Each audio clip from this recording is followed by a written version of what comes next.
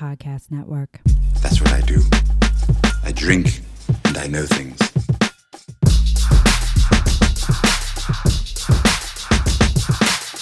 That's what I do. I drink and I know things. Hey everyone, welcome to I Need More Wine, a podcast in which I talk about TV shows and movies with special guests while enjoying a glass or two, or sometimes three, of wine. We talk shit about shit. This is Jocelyn, and as always, I am so happy to be back with my partner in crime, Candy, since we're talking about crime syndicates today. Candy is back on the podcast with me this week. Candy, say hello to the lovely listeners, please. Yeah, it's your girl. Glad to be back. All right. So, y'all, I am still back on my bullshit. I'm still rolling through all of my greatest hits, the shows that I love that I haven't yet discussed on the podcast. And this week is no different. We are staying in the lane of messy, fun, complicated female characters who are delightful to watch as they do bad things. As I like to say, I support some women's rights and some women's wrongs. And we're going to be talking about a woman this week whose wrongs I will wholeheartedly support. Doesn't matter what she does. I'm always going to be on her team. And so we're going to travel back in time to the 1990s in South Jamaica, Queens for the pilot episode of the Starz Network series Raising Kanan, starring Mekhi Curtis and the love of my life, who I've talked about multiple times on this podcast, Patina Miller. We're actually talking about a show this week that's still on the air, y'all. A rare occasion. Y'all know I love me some stuff that's already run, but you know, the third season premieres on Friday, December 1st. So I thought it was a perfect time to revisit the pilot and hopefully encourage some of you all to give the show a try. I'll talk a little bit more about the Powerverse generally in a bit, but I just want to say up front that you do not have to watch a single second of Power in order to watch Raising Kanan. Indeed, the show is about the character Kanan Stark, who was portrayed by 50 Cent on the Starz show Power. But this is a prequel with entirely new characters. So none of what the hell happened in Power, it doesn't matter. Will it give you some layers and context and make you think about things you may have seen if you watched Power? Certainly. But in order to engage with this show, you do not have to know anything that happened on Power, which is why I think it is just a perfect show to cover for a pilot discussion, or as I like to call them, our Boozy beginnings discussion. So before we hop in our time machine, Candy, and head over to South Jamaica, Queens, tell us what you're drinking this week. Okay, so this morning I'm doing a staple, an oldie but a goodie, the UCC brand matcha latte. I love all of those bottled drinks. I love matcha lattes the best, and it reminds me of Japan. So when I'm feeling reminiscent, I get a UCC drink. I love it because Raising Kanan, for me, is a show. It's a show that strikes nostalgic chords. It makes me reminisce on, fun times, good days. I mean, okay, there is a lot of violence, but you know what I mean? From the fashions and the moment. It definitely, it's one of those shows that makes you reminisce. So I love that theme is consistent with what you're sipping on this week. And it's mid-afternoon on a Sunday, which is East Coast time, which is usually when Candy and I record. So it's the brunchy hour. I am having my tried and true sangria, although I have switched brands, y'all. So I do still love my Barefoot, but I've now switched over to Madria sangria. I don't know. I just like the taste a little bit better. So that's what I'm drinking. I have thankfully had both breakfast and lunch. So this will not, I will hopefully not spiral out because of a glass of wine, as I did at the end of, I think it was that Rome episode where it got real wild towards the end there. Y'all, this is your reminder that on this podcast, we drink, we know things, we use adult language, and we have a great time. All right, let's get into this episode's discussion. As a reminder, if this is your first time checking out the podcast, welcome. We don't do blow-by-blow scene recaps. We talk about themes and impressions, and we will dig into certain scenes when it's appropriate. And our discussion will be limited to the pilot only. I may talk about sort of how I thought about things from Power, but I'm not going to get into specifics this thing happened to this person in Power and it made me, we're not going to get into that level of detail. It really will just be a conversation about the Raising Kanan pilot. And yeah, okay. So that's sort of the backdrop to the conversation. And I wanted to just start off with giving you, in case you're new to this, and you're new to the Powerverse, I did want to just give a few tidbits about the Powerverse itself. So as I mentioned, Raising Kanan is part of the Powerverse. Power was a Starz Network series that went for 6 seasons, starring Amari Hardwick and Joseph Sikora. And that's where this all began. During that series, 50 Cent portrayed the adult version of Kanan Stark, who put Ghost, portrayed by Amari Hardwick, and Tommy, Joseph Sikora, onto the game. He was like, a hustling mentor to them. And depending on the season, Kanan could be friend or foe, depending on their shared interest or what they had going on. But, I actually did quite enjoy the dynamics between Tommy, Ghost, and Kanan during the original Power series. And, when people think about the Powerverse, they often associate it with 50 Cent, as they should. I mean, he indeed has been a driving force behind the show's success, and he is an executive producer. But I did just want to note that that Courtney Kemp, a woman, is the creator of Power. It was the first series she ever sold and pitched, which is quite an accomplishment. And since Power has ended, there have been 3 spinoffs: Power Book 2, Ghost, which stars Mary J. Blige and Michael Rainey Jr., Power Book 3, which is what we're talking about today, Raising Kanan, and then there is Power Book 4 called Force, aka, for all of us in the listening audience who are familiar with the Powerverse, we call it The Tommy Show. Raising Kanan is the only spinoff that's a prequel. And it was an interesting gamble, right? Because, and Kendi, I want to hear your thoughts on this too before we even get into the pilot. Kanan wasn't exactly like a character that I would call a fan favorite on Power. And I think when there were conversations about the spinoffs that were coming out, I would have never guessed that one of them would have been centered on Kanan. I think there are a whole lot of other characters that would have felt, like more obvious choices. But in my opinion, it did end up being the perfect choice. And although, like I said, you don't need to know anything about Kanan and Power to enjoy the series, getting to know him as a teen and to have his cousin Jukebox on the show. Jukebox was also in the Power series as central characters. It does put an interesting lens on what happens with those two in the main Power series. But Kendi, what did you think? Like, when the spinoff news came out, I know you haven't really engaged with the spinoffs, but you knew that there was one about Kanan, and you had watched, you watched most of Power. What did you think about it when they were like, okay, we're going to do a whole show about Kanan of all people? Right. So I was telling Jocelyn, I'm familiar with the Powerverse, but I didn't watch it all the way to the very end. I fell off, I think, a little after season 4. I might have fell off at the beginning of 5. So I didn't finish the series. And for me, Kanan was not the main character for me. I always thought this series more centered around Ghost and Tommy. And it's true. Originally Kanan seemed like the boogeyman on the periphery. Yes. The outside. Yes. And then when he started coming into the series, he would jump in and out, and sometimes he would be friendly, most times he was foe. So I didn't so I hadn't watched the Raising Kanan. I wasn't interested in the spinoffs, but I gotta say this spinoff is excellent. And like Jocelyn said, you don't have to watch Power. You don't have to be familiar with Power at all to get into Raising Kanan. And I don't know if this is because I had said in the last podcast, I'm really digging Gen Z, which is a spinoff for The Boys, and I like it better than The Boys. And I gotta say, I kind of like the format of Raising Kanan is a lot more cleaner than Power to me. The story is more sharp. It's easy to understand. Like, you're seeing his roots, and it's like, okay, I get, you're seeing his mom. You're seeing her struggles as she tries to run an empire, and you can see Kanan's life through her eyes and vice versa. So I'm kind of liking Raising Kanan better than Power. So I'm gonna ride with Raising Kanan. So it's a very good show. Yeah, I completely agree. It feels like the writers going into, and I would say this about all of the spinoffs because I think they're all good, but they're all good in their own very unique way.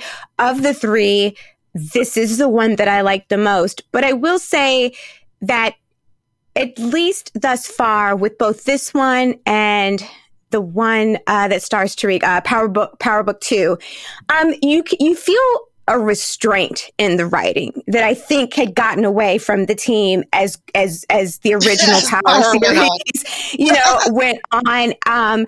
I don't know if it's because, we have these, particularly with Raising Kanan, it's a much more sort of focused universe. Like, yes, there are characters that are coming in and being introduced, but at its core, this is about the Thomas family, and their business and their family dynamics. So I don't know, maybe it is sort of the more focused subject matter allows for that restraint. But either way, I agree. For me, I am enjoying watching this much more than I did Power on a whole. And Power was always up and down for me. I liked it and I was a completionist. I finished it, but I find more consistent enjoyment with Raising Kanan. And frankly, I'll say with both of all the spinoffs, I am on a whole just enjoying the viewing experience more than I thought that I would, particularly with Power Book 2, because, that one is centered on the son of Ghost. And I did not care for Tariq in the main Power series, and I wasn't all that jazzed about him being the subject of a spinoff. But I mean, Mary J. Blige steals that show. Like, it is the Monet Tejada show. For those of you that know, if you watch it, you know who Monet Tejada is. Like, it has been a delightful surprise to see in both Raising Kanan and in Ghost, Power Book 2, the Tariq spinoff. Both of them feature these very strong-willed, messy, complicated women who are cutthroat, ambitious, and don't apologize for it whatsoever. And it has been just fun. They are just, Monet Tejada and Raquel Thomas are just a whole lot of fun. I don't know who would win in a showdown between the two. I would rather them work together, but they're both like serious alpha women. There wouldn't be room. There could only be one queen bee between the two. But that would be a pretty interesting showdown to see for sure. So I was going to ask you, Katie, what your experience has been with the Powerverse, but you just answered that. So let's get into the pilot itself. Before we even get into the main action, I got to ask your thoughts on the opening, the theme song. The Powerverse, for those of you all who are familiar with it, it is known for its theme songs. Even if you didn't watch Power, you heard Big Rich Town. Like, if someone says, they say this is a big rich town. You've heard it before. Like, you've heard it. And Big Rich Town was done by 50 Cent and Joe. All of the Powerverse shows, as well as BMF, which is also produced by 50 Cent, have unique theme songs featuring the Queen's rapper. There was this huge controversy. And Katie, you were probably, because you couldn't have missed it because it was all over social media, but this would have definitely been after you stopped watching it. Before the sixth and final season of the show, some fool decided, we're going to take Big Rich Town and we're going to remix it and we're going to replace Joe with Trey's songs. And fans were pissed. Like, if you ever want a good laugh, like, go on Twitter and just do a search of Big Rich Town and remix, and you will see the angry tweets. People let 50 Cent have it, and they bullied that man. And y'all know 50 Cent is one of the biggest bullies in the game. The fans came together like Voltron and bullied them to go back to the OG song, which was the right choice because it was the far superior version to that stupid remix. And now on the Tariq spinoff, Power Book 2, they still use the OG Big Rich Town. And I'm glad that they do. And I hope they never change that. As long as there's a Powerverse, there needs to be a Powerverse show that has Big Rich Town as the theme song. But we're talking Raising Kanan. Candy, what did you think about Part of the Game, which is the Raising Kanan theme song? It's great. So this show is set in the late 80s, but I feel like it still has a 90s vibe too. So, and I love the song, but I also love the opening credits. Like, it sets the scene. So it lets you know where you're at. I love it. I thought it was a beautiful opening. I think I've talked before how I miss music in TV shows and movies, and the Powerverse does a great job of utilizing music throughout its series. So yes. Perfectly. I have to play a little bit of Big Rich Town now. They say this is a big rich town. I just come from the poet's part. It's perfection. Bright light, city life, I gotta make it. This is where it goes down. And I'm not not even gonna play that remix. It's terrible. It's a terrible decision. I don't know why they did that, but I love this song. So anyhow, I'm cutting it off because I don't want 50 Cent coming after me for royalties. Okay, so yeah, and just to clarify, so Raising Kanan is set in the 90s. We start off in 85, but then we jump to 91, and you're going to live in the 90s for the rest of the series as it proceeds. But I love Part of the Game. I think it's pitch perfect for the show. I think it's like the perfect beat and song structure, even the way 50 raps and with, the singer complimenting him. It has such a 90s feel to it. So like I said, I think he knocks it out of the park with all of them. I mean, my favorite one is probably like the BMF song that he has with Charlie Wilson. That one goes hard. It's just so good, but they're all really good. But don't switch it up, 50. You have good opening songs. Don't go remixing them anymore. I think he's learned his lesson, and he did take it in stride, but it is funny because they quite literally, they went in and they switched that shit up. I can't remember how many episodes into season 6 it took. I think it was like by episode 3 or 4, they had course corrected and switched out the songs, and all was well for those of us in the Powerverse. Let that be a lesson to anyone else. Exactly. Getting into the opening now. So, Raising Kanan is primarily set in the 90s, but we kick off the pilot in 1985 as we see, as Kanan tells us, adult Kanan, voiced by 50 Cent, we're seeing his first fight, the wee baby Kanan Stark. And it gives us our first look at him as a young child. Now, this character, this is not a spoiler, but, when we see him in power, he is a formidable gangster, like a menace, like, just someone who is taken very seriously, who people know, like he says, that name rings out, like, Kanan is no joke in power. And so we get this first fight with the wee baby, the little pumpkin Kanan, and we get introduced to the woman who clearly helped shape Kanan into the very menacing man that we see in power, Raquel Thomas. Candy, let's talk about that opening act in 1985 with our sweet baby little chocolate drop, Kanan. I think it was, I liked seeing, so for me, like when you have someone who is like all powerful and no cracks or vulnerabilities, I feel like it's unrealistic. Mm-hmm. That usually gets on my nerves. So I really appreciated seeing him as a kid getting his ass kicked because I feel like at one point everyone has, or else it's or else I can't trust you. It's unrealistic. An MMA champ, no one did.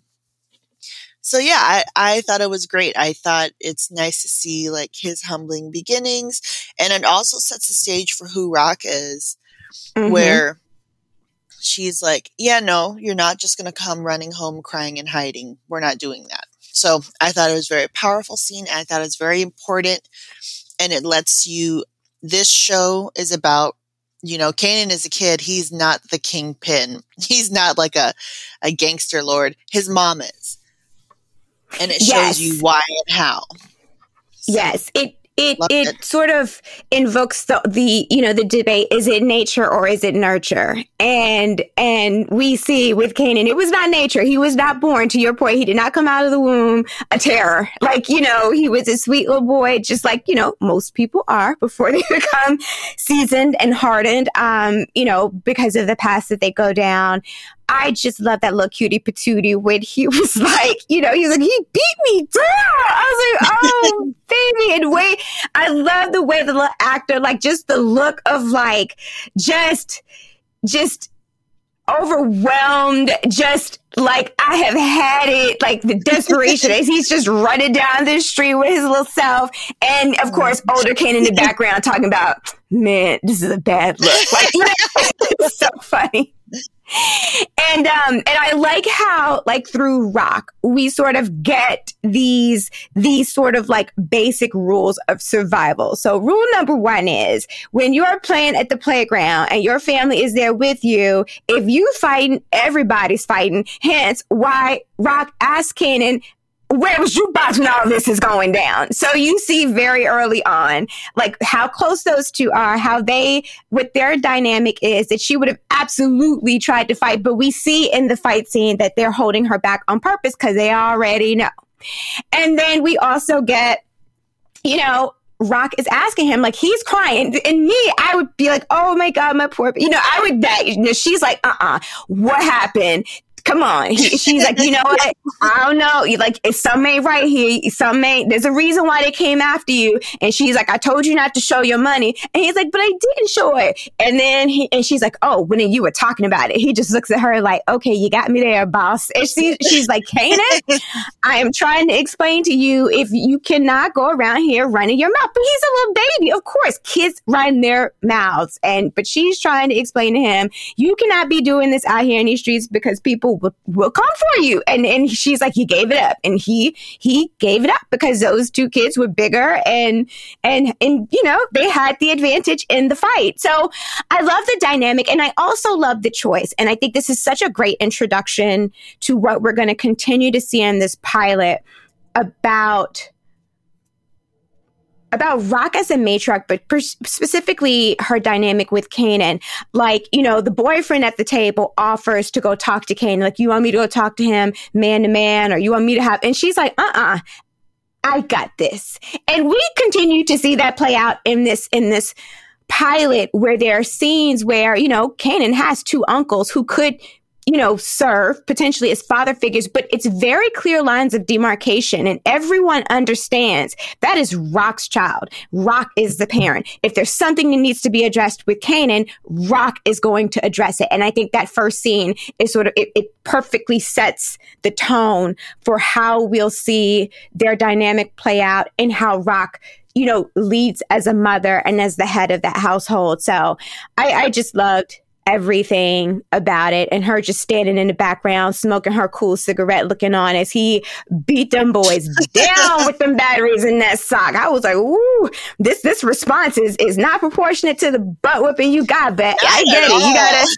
but I bet you to be the batteries. I was like, oh, yes. Lord. Yes, and the way she just casually and calmly, you know, she just opens up that sock drawer and she's still talking to him, just not missing a beat and putting the batteries in the sock. But I'm guessing that is probably the last time for a while that someone on that playground tried it with Kanan or tried to take his money. So, hey, you know, he said that's the first time his name rang out. Candy, let's now jump ahead to 1991. Which is where we get sort of in the central action, and we get our introduction to Mekhi Curtis, who makes his network television starring debut as Kanan Stark. What did you think about where we find Kanan in 1991, particularly thinking about it in comparison to our first introduction to him in 1985? So this is where he's in high school, so he's already established in his little teen world. So he's in, this is what we're talking about. He's in high school, and this is when his mom wants him to go. So his mom is a kingpin, but she has a plan for her son, and she does not want him in her life. Not in her life, but she doesn't want him in the game. Right. She wants him to go to a fancy school. She wants him to go to college. She wants him to be a CEO or some shit. She does not want him running the streets like the rest of the family has to. She has a plan for Kanan. Yeah. I thought it was super interesting that when we do the 6-year jump, we still find Rock being a very pushy mother with very firm ideas and a clear vision about who and what Kanan should be and what he should be doing with his life. But it's not what I expected given what we saw in 1985. You know, the last we saw them, she was giving him batteries in a sock to go beat a child down on the playground.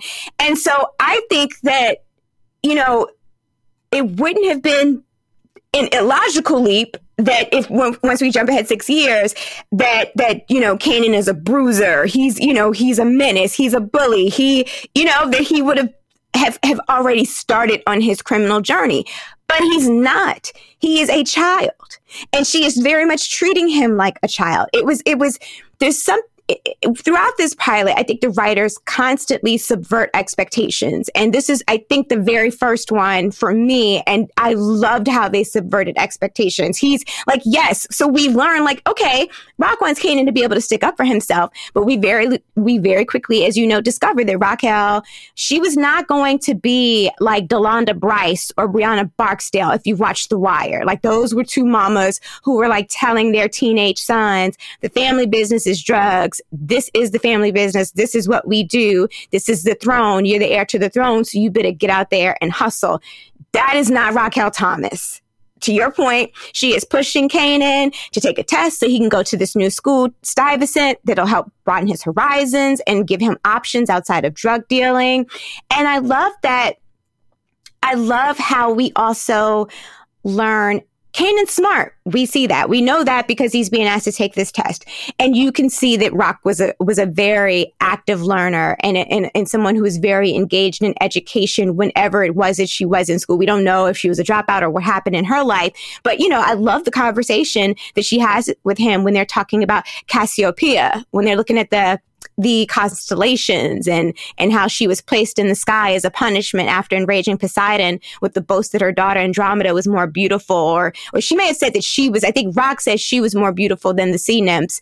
But either way, she was forced to basically wheel around the North Celestial Pole on her throne, spending half her time clinging to it, and so she doesn't fall off. I'm like, okay, maybe it's not the most subtle reference, but I love what it tells us about Rock being someone who probably had a lot of potential, just like Kanan, and something happened in life where this is the line of business that she went into. But obviously, it's also a precursor to Rock, who has, you know, the audacity to sort of, you know, wield her power, be confident in her influence.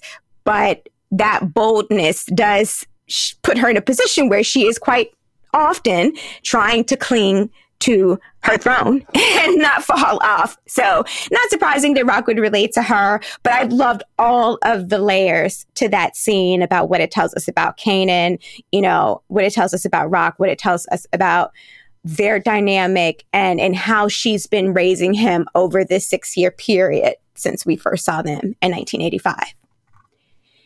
So to that point, let's get into the character introductions more in depth. Listen, I could do an entire episode on Raquel Thomas alone. Patina Miller, Broadway winning actress Patina Miller, is just an absolute revelation. And boy, do the writers give her lots of complicated mess to navigate in this show.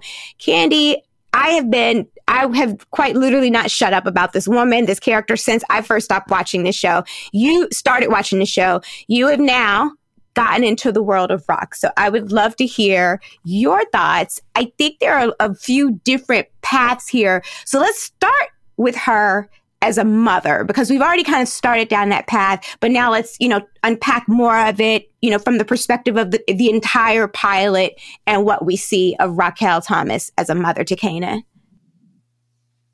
I love her. So she's the kind of woman I want to see on TV. She's the kind of woman I want the focus on. I feel like usually when women are in roles, they're portrayed as weak or flighty, and it's annoying because they're portrayed as nothing else. And Rock gets to be strong, but she also is clearly vulnerable in ways. And I think that is reflected in her parenting. She is a strong woman. She's strong in her parenting, but you can also see that clearly Kanan is her world. Mm-hmm. And if there are compromises to be made, she is definitely not compromising in other areas, but she will do what she can to keep her kids safe. And so I feel like it brings vulnerability. But I appreciate that she is the active parent. It is very clear to everyone else in the family, and that she has chosen to be so, because she could have dumped him off on her brothers or taken him to her grandma, like she always threatens him with. But she's not. She's raised him. So yes, she chose to raise him. All right. So I just want to pick up on a few things that you said. you talked about how Kanan is her world. I wanted to talk about that specifically. She tells him that my life is your life. And that's clear. Like, no matter what stressors she may have given her line of business, it's clear that she takes the time and prioritizes him. But what I liked about it is that, yes, Kanan is her world, but he is very clearly the child in that household. She does not use Kanan as a proxy for an adult, as a proxy for a partner or a spouse. And despite her dangerous line of work, we see a mother who is intent on letting her child be a child as long as he will allow her to treat him like a child. We see it in how she talks to him. I love the affectionate kisses on his forehead when she, wipes a little lipstick off and he gives her that, come on, mom. It's so sweet. And it's in the little details and the little touches. Like when you look at Kanan's room, you see trophies on the wall. That young man has stars on his headboard. You get the sense that Rock works very hard to maintain a dynamic in that house where it is clear that you are a child, you are a 15-year-old, and you have no part in grown folks' business. Yes, you know what I do. You need to know that because, listen, I'm sure that, things could pop off. So I'm not going to lie to you or shield you from that. And I think she says it to him, like, I have my job and you have your job, and your job is being the kid. I love that so much because it's got balance to it. And I think that stereotypically in a story like this, you might see a character like Rock, like I said, using her son as a proxy for partner, another adult in the household, putting things on him that shouldn't be put on him as a child. But again, they subverted expectations. That is not the dynamic. He is clearly her world, but it is important to her that he is a child and that he understands that. And she makes so many efforts throughout this pilot to treat him as such. And I also you talked about her being the active parent. And I love the touch of her being at the school and talking to the principal about the test, because you can tell from the rapport that she has with the principal that she's a present parent. She is a parent that's known to people in that school. Oh yeah, that's Kanan Stark. Yeah, his mama's Raquel. You having an issue with Kanan? Get his mama on the phone. Like that's great parenting. That's what you want. That's how it. I don't know, when I was growing up, that's how it was. And when I was a teacher, you loved those parents because you knew if you needed something as it pertained to the kid and you weren't getting through to the kid, that you could call that parent and that parent was going to show up and be present and listen. And as I like to say, I joke with my mom all the time. I think the mark of a good parent is a parent that's all up in your shit. Like whether it's at school, whether it's at home, whether it's in your bedroom or spaces that you think are private. Like, yes, you have boundaries, but I'm still going to be all up in your shit because I need to know what's going on because I'm the parent and you are the child. And in particular, I mean, Rock could have pawned Kanan off to her brothers, but I mean, we see they use this parallel in the diner scene in particular in terms of the parenting styles of Rock versus her older brother Marvin as a comparison. I mean, Marvin would have been in no position to be a father figure to Kanan either because he barely raises or is involved with his own daughter, Jukebox. I mean, we have this scene where we see Rock, who is like, Kanan, you're going to take that test. The school has all this money. It's got this, it's got that. I can't wait. This is amazing. And then Marvin's just like, well, Jukebox, why didn't you take the test? And she's like, they asked you if I could take it. You said it was a waste of time and that white people wouldn't give me the time of day. And he doesn't even remember it and shuts it down as a joke. Like, you know what? The public school, that's the school you at. It was good enough for us. It can be good enough for you. And Rock immediately says it wasn't good enough for us. Like, it's just, I love those parallels that they use in that scene in particular because Lord Marvin, I mean, do better. Please just try to parent this child. So it was really interesting. And I liked how they used that parallel to just further reinforce the kind of parent that Rock is. So let's talk about Candy. Rock is not obviously Kanan is her world, but she is not just a mother. She is also a queen pin, the woman in these streets, in this drug game. So I want to talk about how, we get introduced to her through that lens, through the business lens, through her profession. What did you think about the writers, Patina Miller's performance, anything, any of the dynamics, just the thoughts on her as a queen pin?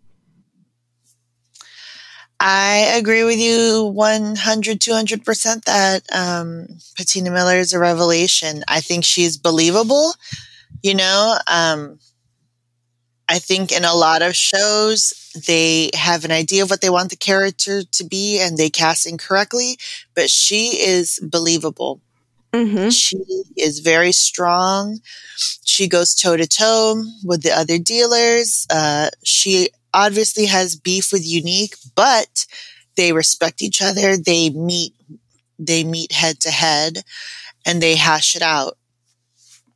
And I think that's wonderful to see, because I feel like oftentimes most of these shows and movies, and probably history, because of the patriarchy, women don't get to be in charge, and she's clearly in charge, and she's doing a good job. Well, and she's holding on with a death grip, trying to hold on for as long as she can, but she is the queen bee in her household, in her family, and on the streets. So I love it.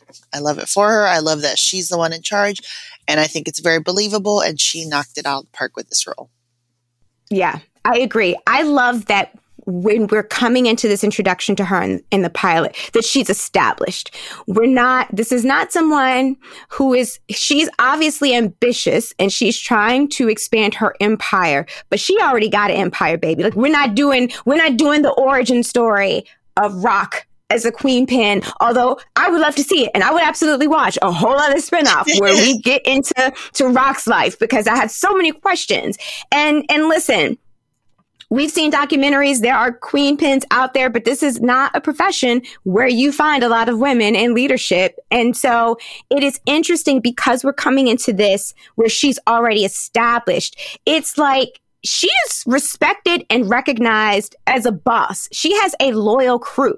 That's not an easy feat for a woman. I'd love to know how she got there, but I'm kind of glad that we're not wasting time on that, because to me, yes, it's interesting, but you've already given us so many interesting threads to pull here. I don't need that being part of the dynamic as well.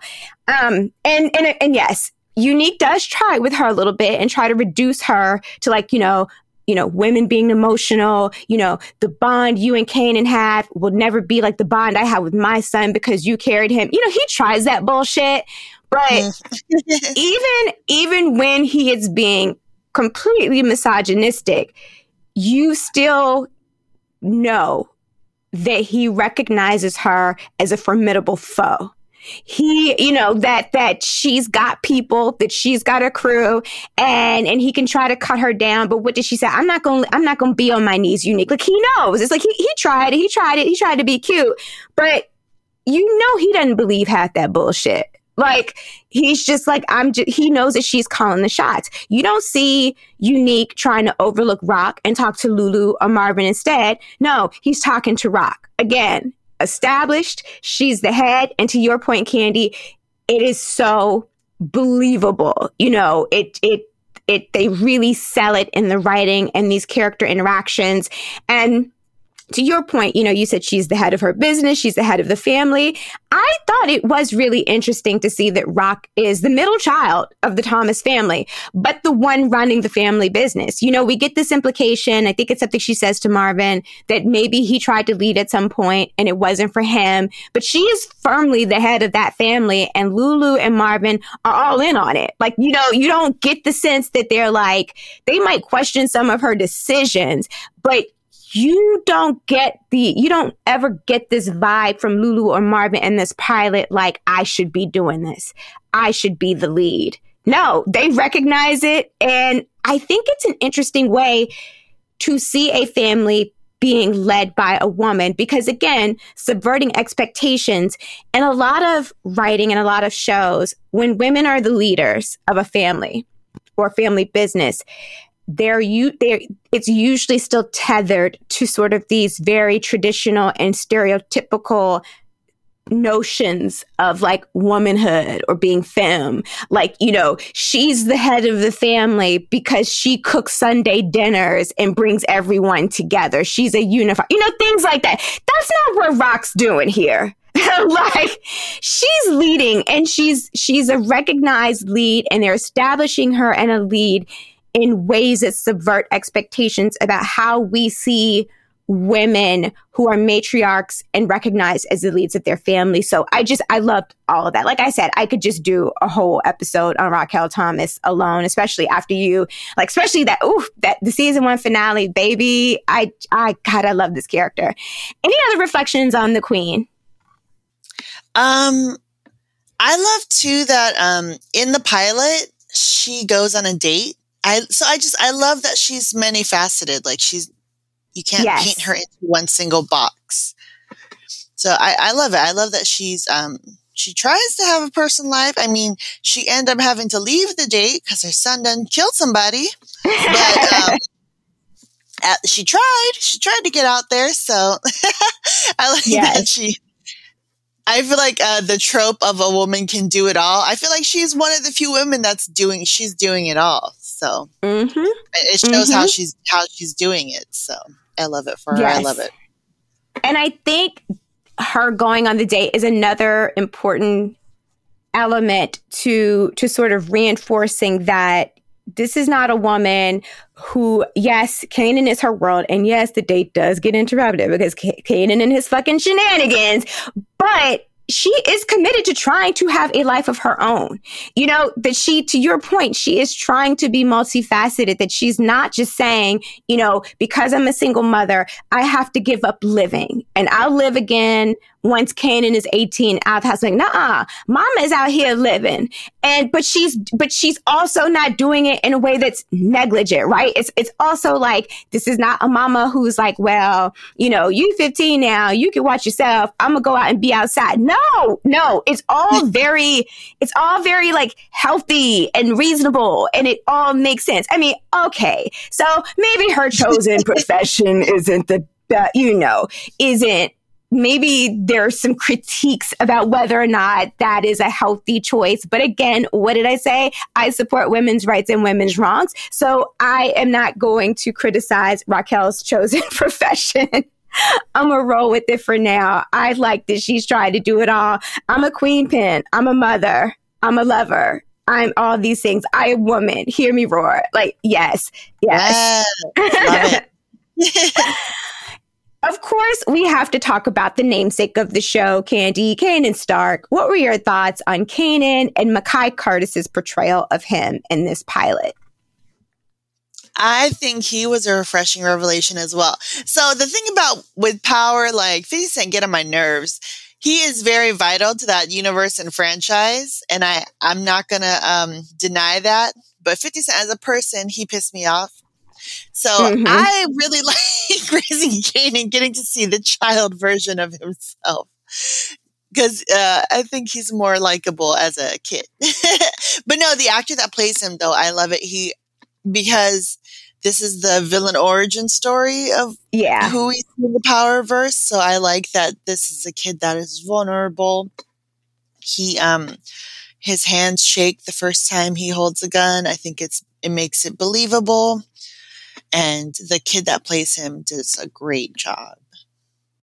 Listen, I could do a whole episode about Patina Miller as Raquel Thomas. I could do a whole episode on Mekhi Curtis as Kanan Stark. I cannot imagine how intimidating it had to have been for Mekhi to step into this role. This is a show in a well-established universe played by one of the most recognizable figures in hip-hop and now television. And I think Mekhi Curtis is perfectly cast. I also think he just happens to be just the most adorable little chocolate drop. And I just adore him in this role. Like, he just had his just little cheeks. You just want to pinch him.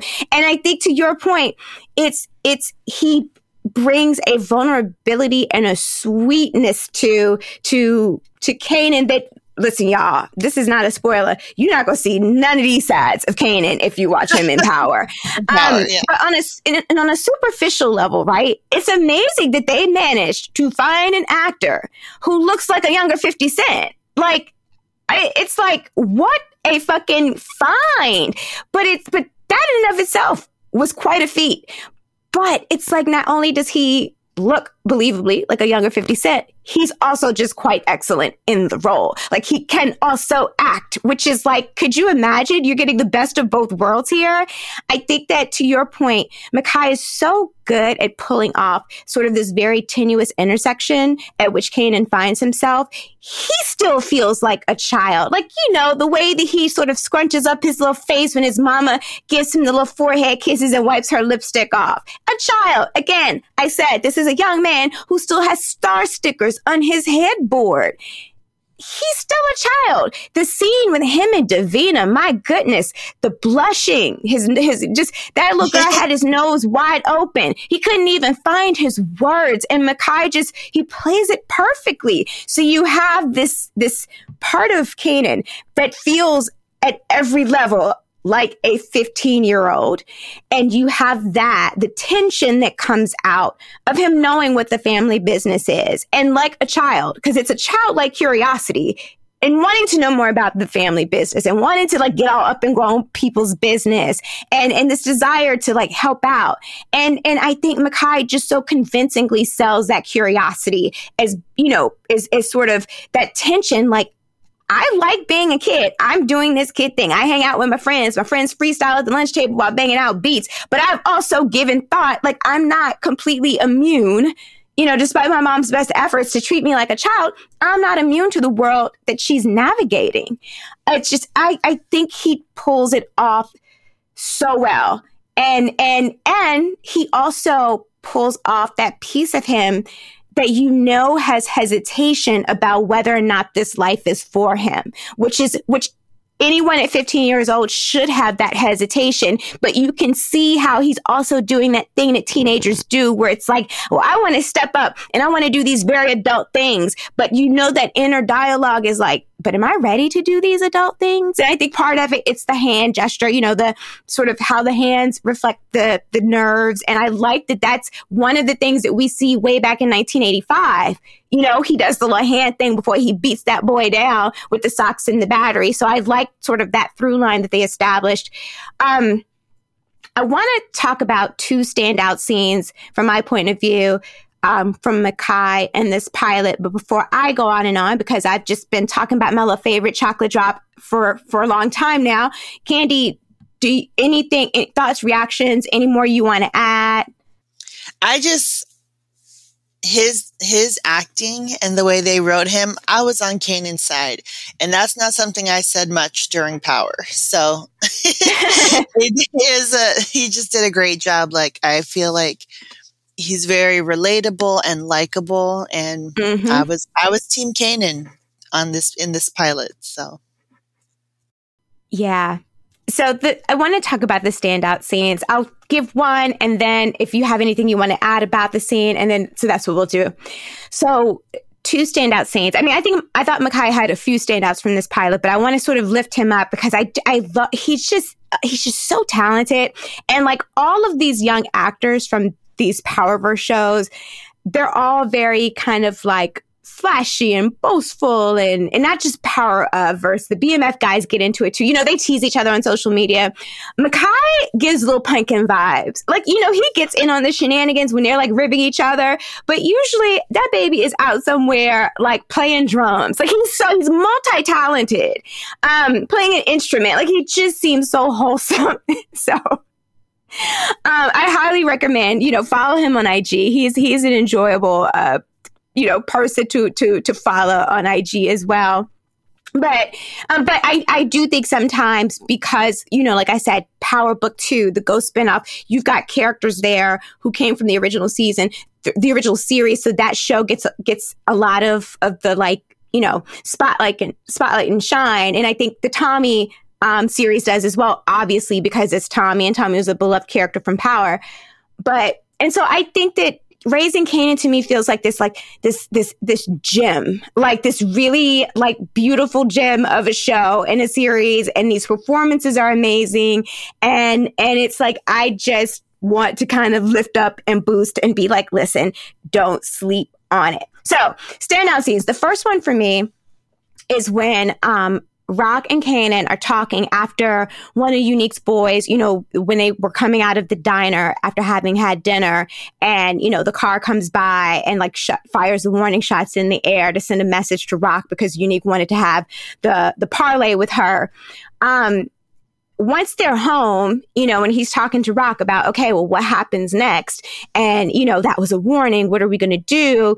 And she's shutting him down because he's like, I should be allowed to step up. He's like, Mom, I know what y'all are talking about. And he does that little thing that kids do where it's like, okay, you've been in grown folks' business. So he's talking about, you know, I know what the supreme mathematics are. And he's trying to, you know, give her the examples. Like, if I can speak the language, I understand it, I should be able to step up. And she's shutting him down and reminding him, I told you, your job is to be the kid. I'm the mom. I'm the lead here. I will deal with it. But then he has this super vulnerable moment where he tears up. And you realize that this isn't just like a young man who feels like this is the family business and I have an obligation to carry on the family business. This is a young man who is worried about his mother's safety because he understands the volatility of the world that she navigates. And when that tear comes out and he says, I'm worried, you know, what if something happens to you? What if you die? What if somebody kills you? Oh, that scene melted my heart. And I thought Makai and Patina were just pitch perfect in it. Like, it's such a good scene. Did that give you the feels, Candy? Absolutely. And this is a clash they have more than once in this pilot. And I feel like you fully know where he's coming from. And also, I think you see, like, Patina Miller is such a good actress. She's emoting through the eyes. You can tell that it's that she's hurting too, but she is firm in her resolve that you are not going to be involved. No. Yeah. And it's not until later in the pilot when Kanan has taken things into his own hands, where she's like, "Now, see, I was trying to protect you, but you have brought yourself into this. So now here we are." And once again, she got to, just like the socks in the battery, she's teaching him how to correctly hold a gun because now you've put yourself into this. So, yeah. And talk about emoting and facial expressions. How great is that scene when they're out in that open space shooting the gun and he's shooting it and they're both shooting and she looks over at him because you can see what he does with his face is so great in that scene. Because at first, you know, he's just like, oh, what are we doing? Okay, I'm going to shoot the gun. But the more he does it and the more he gets the cadence. And I also think he had the feels because he's doing this with his mother. There's a look that washes over his face where you can kind of see that fire, like those beginning, whatever it is that clicks on in his head that makes him who we see in Power. You could see it there because there's a moment where you can see him like, I like this shit. And in contrast, right next to him, you have Raquel's eyes saying, yes. I never wanted you to do this. I never wanted this for you. I never wanted you to do this. Exactly. You can literally see the concern washing over her face. Like, damn it. Like, you know, this is, you know, he likes it. This is going to be hard. So the second standout scene to me from Makai is, It's the scene where he and D-Wiz kill Buck 20. And it's a weird thing to say, right? Because it's terrible. They kill this young man. And you know what, Kanan? I'm questioning you because I'm like, did you kill him because of him being on Unique's team? Or did you kill him because you wanted Davina? I have some questions about that. But, which is a horrible way to get a girl's attention. But anyways. Yes, please. Not a good way to do so. And I know it's a weird thing to say, but it was a really good murder scene. And let me explain why I'm saying that. Because I thought that both Kanan and the actor who played Buck 20, they were so good because it's not, you know how like in a lot of shows or movies, if someone gets shot, you know, it's like bang, bang, they're dead immediately. Or sometimes when the person doesn't die immediately, it can feel like super exaggerated or over the top. And it's like, okay, you're doing a little bit too much. But the actor that played Buck 20, I thought did a good job at sort of like, you know, sort of contending in this moment with the fact that his life is slipping away and sort of that desperation when he reaches out and grabs Kanan's sweatshirt and grabs him. I thought, you know, props to that actor. I thought that was well staged and well done. But I want to talk about Makai specifically in that scene because, you know, as Buck 20 reaches out, there is like an entire roller coaster of emotions that Makai plays out just with his facial expressions. Because it's like you can see the regret, you can see the shock, like, shit, what did we do? You could even see him questioning, you know, the consequences, what happens next. Like, because I think for some reason, they were just shooting, like there were 3 guys there. I don't think that they were specifically targeting Buck 20, but it ended up, you know, unfortunately, Buck 20 ended up being on the receiving end. I'm pretty sure it was D-Wiz that it was his gun and his shot that killed him, you know, that put him down. And sort of Kanan, you know, because this isn't some like anonymous, faceless, nameless person, but it's someone he knows, someone he had quite literally just been thinking about because he wanted his, you know, like all of this, the familiarity, but the discomfort with that level of familiarity. Like, oh my God, I've taken this person's life. You see the worry about it. Like you just see all of this pan out over his face in like 30 to 45 seconds. And I'm like, it's brilliant. He's so good. He's just so good in that scene. Mm-hmm. Agree. Yep. I think that Makai, I'm really excited about his future. I think he just has so much potential as an actor. And I'm excited for this series, but I'm excited for whatever projects he works on. Candy, were there any other memorable character introductions from the pilot that you wanted to highlight? So Jukebox, his cousin, I loved her, and I loved getting to know more about her. So she's an excellent singer, and seeing her interests outside of just being in the Thomas family and just always running around with Kanan.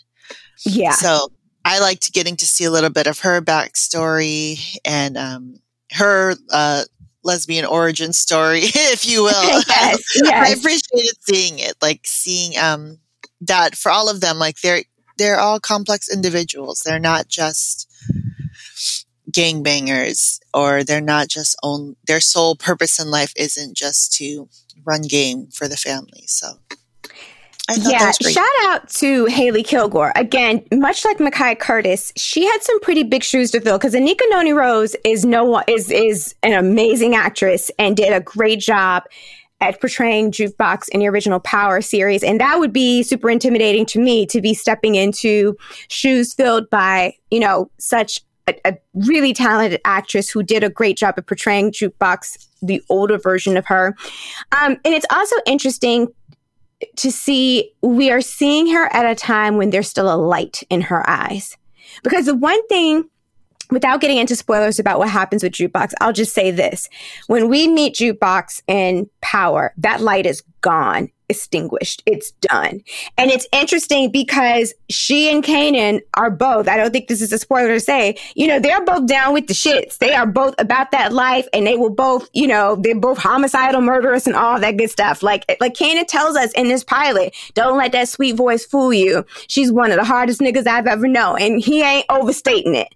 But even in Power, though, there was still levity and lightness to Kanan. It was still there in him. Like, there would be moments where you could have a scene with him, despite him being, you know, this big menace, where you could laugh, right?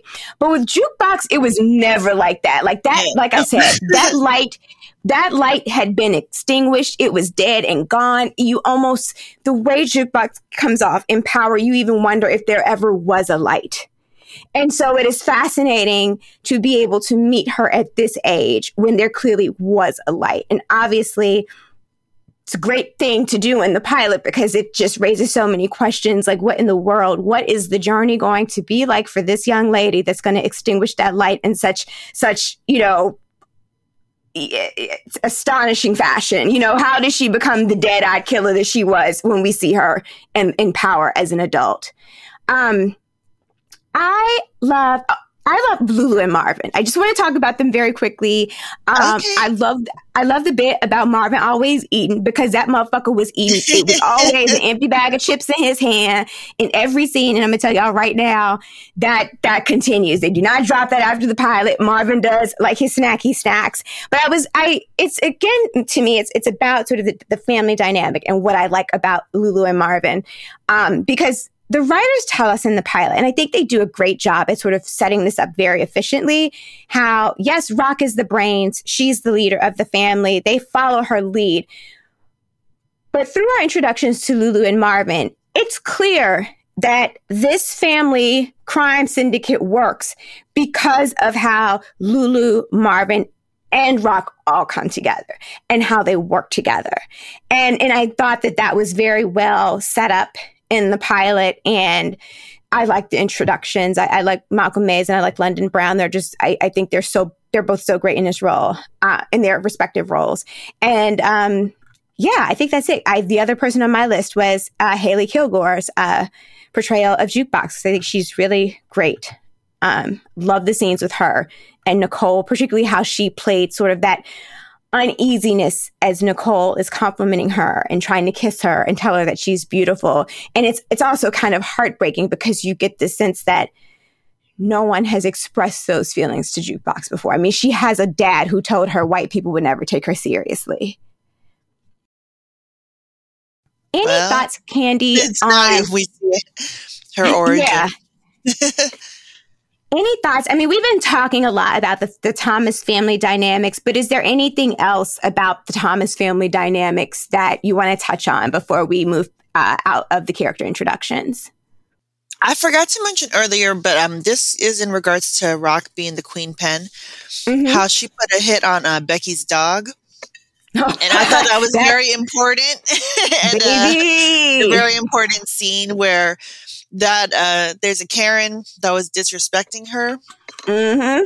And I bet you she don't know more. So I thought that's another way that it made it, I feel like you're like, yep, Rock is that. Don't mess with her. She is the queen bee for real. And Rock told her, she said, girl, I am not the one. And then you saw Lulu. And Lulu tried to smooth it over, but I already knew. I was like, "Oh, girl, you gonna learn today." And the way that it was written, right? Because it's so realistic. Like, so you have this Karen, and she feels like she can interact with Black people a certain way because she has sex with Black men. And she thinks that gives her a comfort level and that makes her a toughie and a baddie. And so she feels like, well, I'm comfortable around Black people, so I'm not going to be intimidated by you, Black woman. I don't care what you do. And I'm like, well, so bad, so sad for your dog, because he is going to face the consequences of your audacity, your unearned audacity, actually. Having sex with people of different races doesn't mean that you just automatically, you're get part of that a certain world. comfort. Yeah, that's not how that works. That's not how any of that works. Nope. I like that we see joy. The diner scene in particular was really nice. And I say this, and this is not a spoiler, but I said there are going to be times when I am going to make comparisons to Power.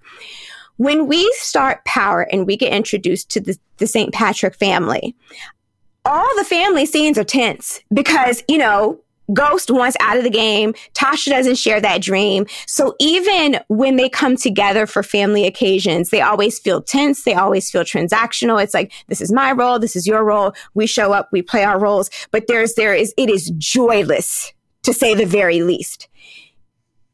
By comparison, despite the fact that Rock has the weight of the world on her shoulders, there is still light and there is still joy and there is still love. And we really get that in the diner scene. And I enjoyed it. I loved everything. It was just so fun and just so so nice to see them come together. And I guess some of it does feel a little bit ominous, right? Because the family diner dinner then ends with someone firing a warning shot. So it's like, okay, maybe that's the last time we get a joyful family scene, but at least we got one, because that is not, like I said, that is not something that I was used to experiencing when I watched Power. So I love that touch.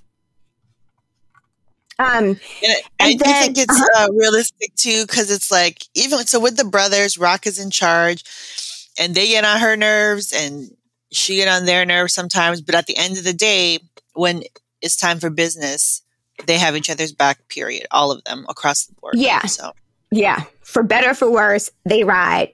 And you'll see that play out in the rest of the season for sure. I also, and I touched on this earlier, and I think you had talked about it as well, in terms of family dynamics, I like that Lulu and Marvin respect Rock's role as Kanan's mother. Like I said, you can see that family is close, but you never get the sense that like Uncle Marvin or Uncle Lulu like tried to step in and play the role of the father figure to Kanan. Like I hope it makes sense, because I kept trying to articulate it and I really could not find the words. But Marvin and Lulu actually feel like uncles, if that makes sense. No, like yeah, absolutely. You know what I mean? They don't feel like two men who are like intervening because they're like, your dad's not around. It's just your mom. So, I'm going to do, no, you distinctly get the sense that they know that Rock is the parent. And even after, the scene it's after Buck 20, it's when Unique's people retaliate, on Rock and Kanan, when Kanan is taking the trash out and then, someone, shoots at them and the police come and then Marvin and Lulu show up. And even in that moment, one of them, I can't remember, I think it's both of them, but I think it's Lulu who kicks it off and says, listen, I know you're his mother, but the streets, his name is all up in this. He's in it now. There's really no way around this. Like, this isn't, we have to deal with this. You can't keep just sort of, he's in it, is basically what Lulu says. And then Marvin says something to the effect of, and you know what? Mama can't save him or shield it from him either. But I like that even then they know that it is for them to have that conversation with Raquel. It is not for them to try to intervene in the dynamic between Raquel and Kanan. Again, all of that feels like an uncle to me. And I love it. I just kind of love that they felt like uncles. Like I said, I can't really articulate it, but I loved how they truly felt like uncles in this dynamic, because I think lazier shows that aren't given so much consideration and care, one of them would have been like a pseudo daddy to him. And I there's nothing wrong with that. And there's shows where, that happens. And I guess it's a fine choice for them. But I like it here, given everything that we've learned about Raquel. This feels like the right choice. Agree. And then I guess my final thought on the Thomas family dynamics is that, we've talked about Jukebox, clearly attracted to girls, and she's got a lot of secrets. And Lord knows Marvin doesn't strike me as the type of dad who takes an interest in his child. And we don't even know what Marvin's view would be if he knew Jukebox was into girls. But I also know that for a young person who is experiencing these feelings and going through this, they need someone who knows their secrets. And I'm glad. I love the dynamic with her. I'm so glad that Kanan is there and knows her secrets and does not judge her and accepts her and loves her. And I'm so glad that she has a confidence in him. I love their closeness. Candy, what did you think about the choice to use older Kanan, which basically 50 Cent's narration throughout the pilot? I thought it was great. So like I said, I feel like Raising Cain, the spinoff, it's much more focused. It's more succinct than Power was. And I think that having clear parameters like a narrator helps that out. So like, even if you never saw Power, that's fine. But this is being told from the viewpoint of Kanan, him looking back into his childhood, into his past, and narrating what happens. I think it gives structure, and I think it's great. So I really liked it. I like this approach. I completely agree. And I thought it was well balanced because they don't use it like from second one to the last second of the pilot. There is a point where older Kanan steps back and allows current day Kanan and the new characters that we're introduced to, they then step in and start telling us the story by watching their lives play out. And then I think he resurfaces at the end. I thought it was a really perfect way of like, because we hear a lot of him in the beginning, then he kind of steps back like, okay, you hear me, you recognize me. If you watched Power, I'm your familiar voice, you know, starting this journey with you. But now I'm going to take a step back because it's time for you to get to be in my shoes as 15-year-old Kanan Stark. And then he comes back in at the end. I thought it was just the restraint, you know, it's just, there are choices that reflect restraint that we see in the writing on this series that I don't think we always saw in Power. Candy, there's absolutely no way that we could talk about Raising Kanan without giving a huge salute to the show's wardrobe department. They do a spectacular job with the fashions. And so I wanted to be sure that we took some time and lifted them up. Y'all should follow them. They are great on IG, and like they will like they'll take requests from fans. Like, hey, they'll be like, well, whose outfit do you want us to like talk about or highlight today? Like they've taken several of mine, so I'm biased. But you'll tell them like, oh, I want Rock's outfit from episode, you know, season 2, episode 5, you know, the sweater out in the woods, and boom, they'll give it to you. Like they're just so meticulous, and they do excellent, I think, award-winning level of work that should be recognized on this show. But Candy, what were some of the standout fashions in this pilot for you? So just how like the music sets the mood, the clothing sets the mood. Like it puts you firmly in the 90s.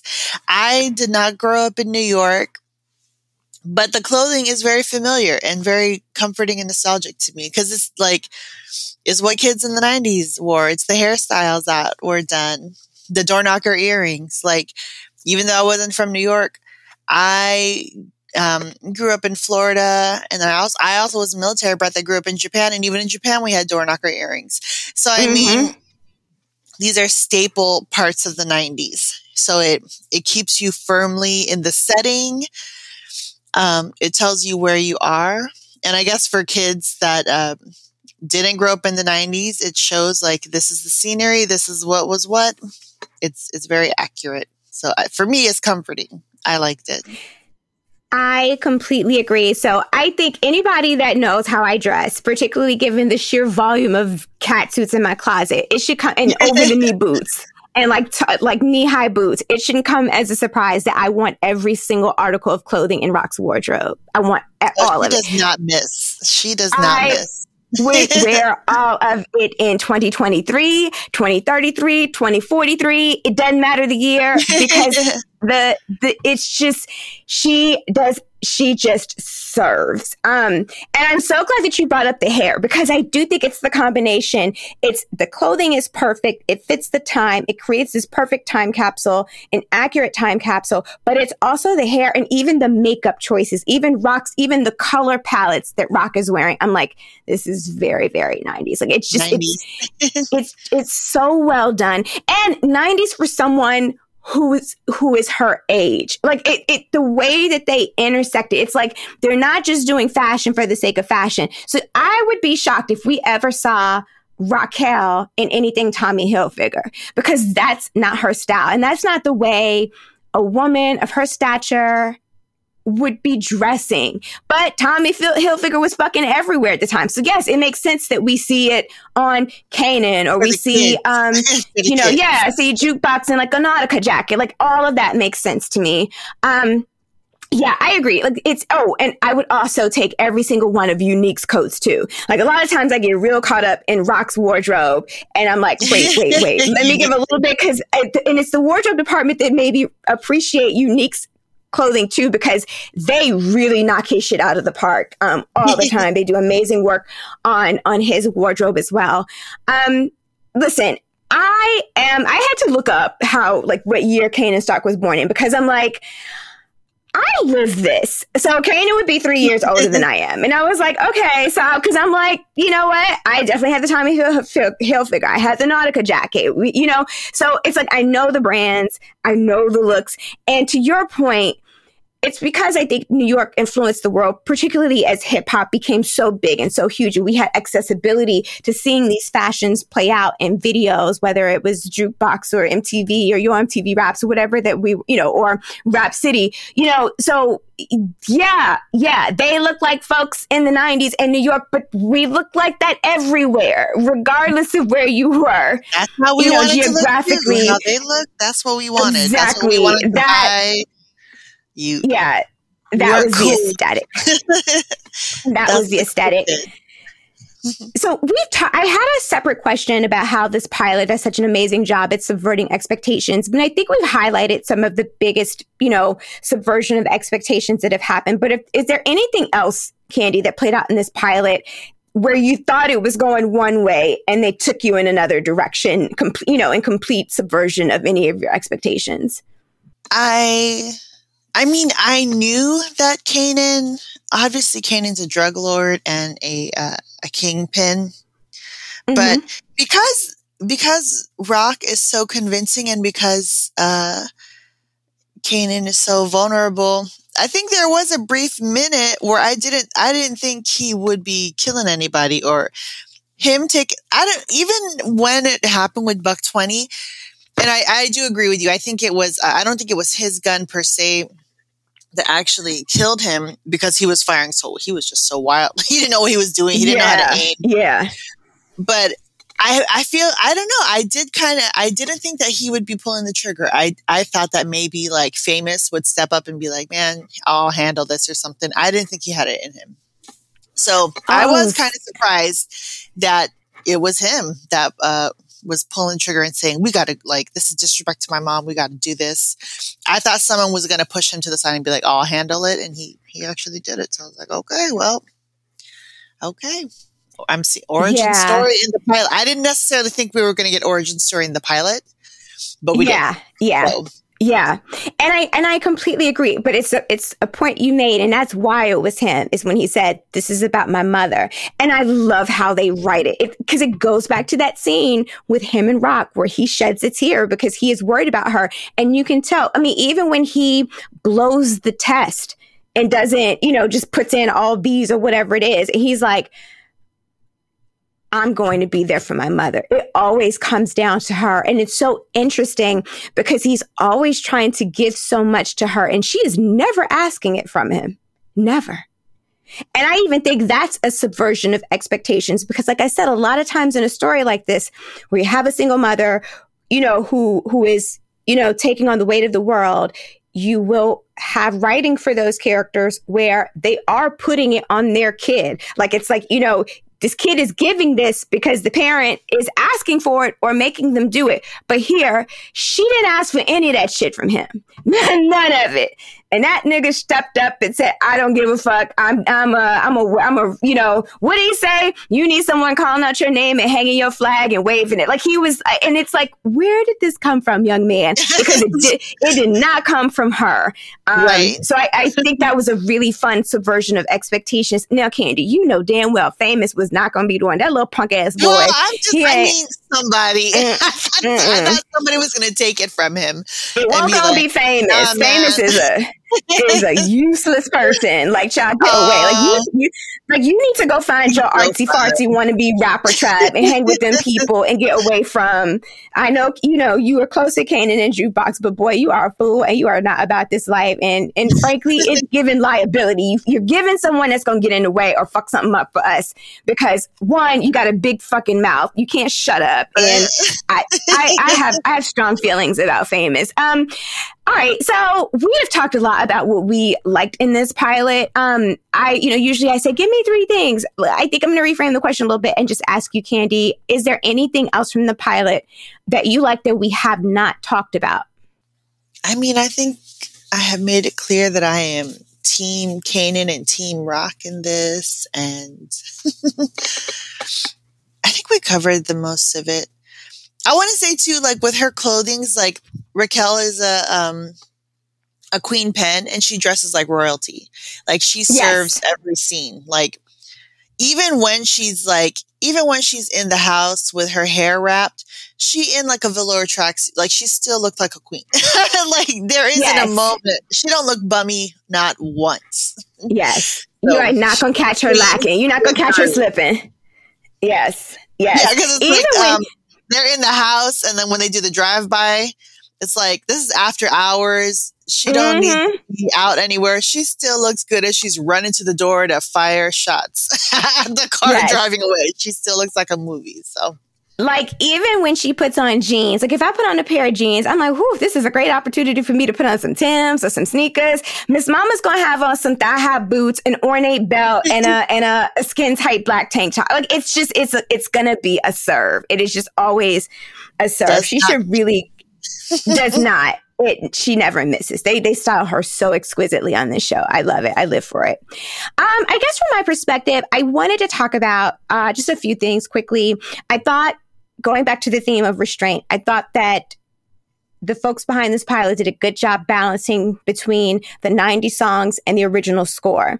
I like that they exercised restraint in the song placement. There's some shows that would completely use the music to create a vibe, like to drive the fact that it's 1991. Let me just get a big list of all of the hip hop songs from 91. And we're just, everything we can get the rights to play, we're just going to drop it. We're just going to have all the big music drops to just give people the feels. They didn't do that. You have a few big ones in the opening, but then again, it's kind of like the 50 Cent narration. There's a point where they scale it back and you get like original score, like, you know, the TV show music that they use for drama and suspense, but you're not getting all of these big needle drop moments with songs from the 90s. And I thought that was well done because you don't need music to create a vibe when you are being so meticulous with the wardrobe, the hairstyling, the makeup, all of the details are there. If I put that show on and I put it on mute and I didn't know anything about the show, like no description, nothing at all, I could look at it without hearing a sound or knowing anything about it and know that it's in the 90s.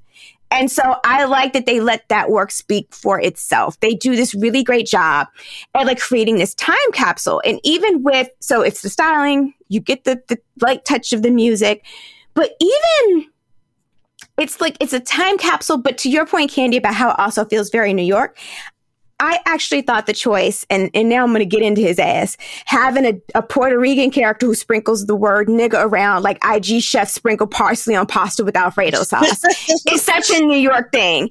I'll never forget when I moved to New York and how shocked I was by how often white Latinos use that word. And I heard it among a few Latino rappers, and I guess that should have probably been the sign to me that folks were okay up there with that, but it did not prepare me for how common it is there and how like no one bats an eye, because that is not how we rolled when I grew up in Virginia. You know, it's like, it's Black people and that's it. And so I think it is very fitting for a show set in this time period in South Jamaica, Queens, that there's some punk ass kid who is Puerto Rican just saying nigga more than any of the fucking Black characters on this show. It is just like, yes, more than it. Particularly, I think the first scene where we meet Famous, that nigga drops nigga about 20 times. I'm like, damn, nigga. Pretty much. Like, who you think you are, Fat Joe? Come on. Like, who also uses that word? And I'm like, I don't know, sir, if you're supposed to be using that word. And another detail that they weave in that makes this such a perfect time capsule is that every now and then you get these references to HIV and AIDS. They're crude.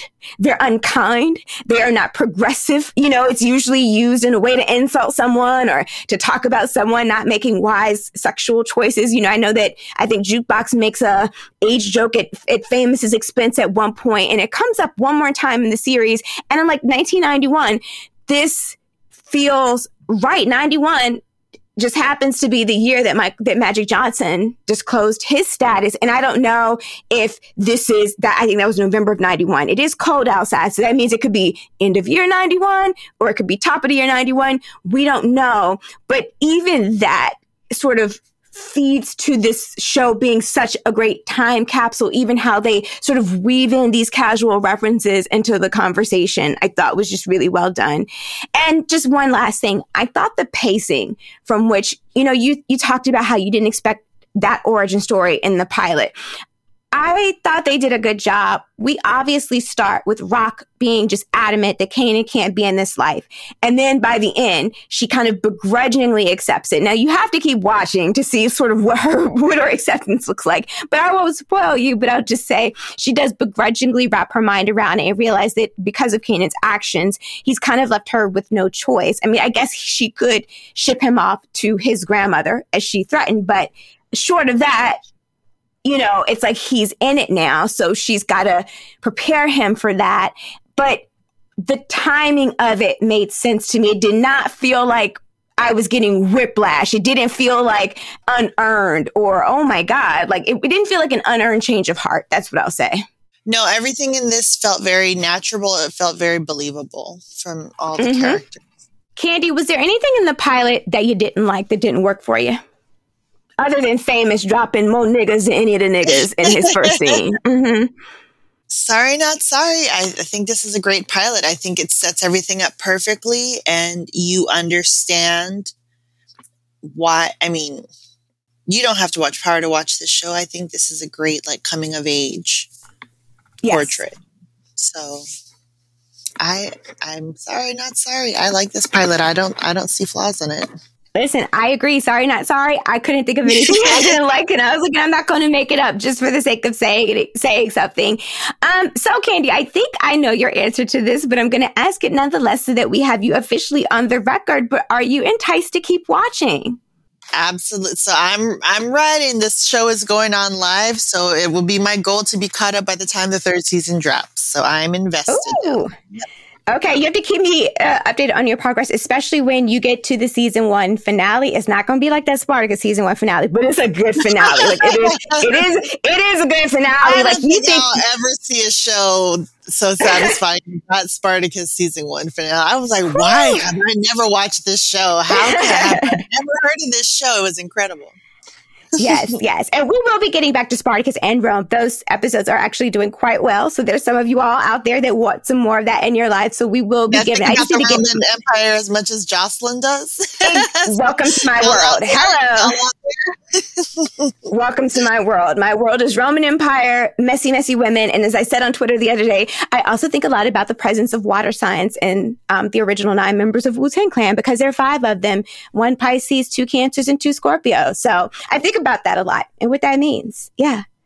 Oh, and for you water signs out there, Method Man is your Pisces, RZA and Deck are your Cancers, ODB and You Got are the Scorpios. Okay. And that's the end of the useless information segment that no one asked for, but I think about it a lot.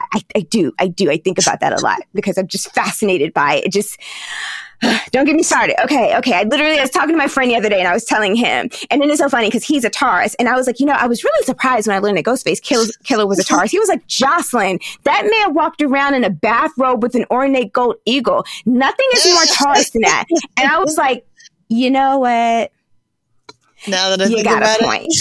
I was like, you know what? You got a point. You got a point there. I was like, I stand corrected. So yes, I adore him for indulging me in that conversation. It was truly one of the highlights of my week. Anyhow, y'all, we have one more segment to go. It's our thirst segment. It's where we get thirsty and lusty and we have a lot of fun. And it's also our last and closing segment. But before we do that, Candy, tell the good folks where to find you on social media. The only places I really interact is still on Twitter. I will only refer to it as Twitter because that is what it is. Yep. I promote the podcast on my Insta, but I don't really interact on it. So, but my name on all social media is So Very Tired. It's S0 Very Tired. So catch me in these Twitter streets until it blows up for good. Yes. And I usually always include Candy's the link to her Twitter in our show notes. So you can follow that link and follow her there as you should. And if you want to find her on the others, again, it's that So Very Tired, So with the number 0. All right. Oh, and as for this podcast, More Wine Pod, like Candy, most active on Twitter, do promotions on IG and on Tumblr. I am on some of the other apps under the same handle, but for now it's just there. So that is what it is. Okay, let's get into the thirst segment. Each week we shift from our wholesome thoughts to our less than wholesome thoughts inspired by the property we're covering. We, it's thirsty, y'all. So, you know, we talk about someone from the property that we think is hot. Sometimes I try to get creative. I try to have at least one creative prompt. Like usually the first prompt is, let's talk about everybody that's hot in this pilot. And then the second prompt is usually something inspired by the pilot that still has a little bit of lusty, you know, not musty. Well, I guess it could. No, it shouldn't be musty. I mean, wow, I was about to go down a really weird rabbit hole about maybe situations where it could get musty, but no, you don't want it to be lusty and musty, y'all. Like, I don't know. Take a shower. If you're having a marathon session, take a shower. Don't let it get musty, but we're going to get lusty. Okay. All right. So I have not even had a full glass of wine and I'm already going down weird, lusty, musty, crusty, trusty, segment. So welcome to my brain, everyone. Have a great time. There's snacks here. Okay. Candy, give me your thirst picks from the Raising Kanan pilot. Who's speaking to you? There's so many choices. There's a lot of good choices in this pilot, but let me hear yours.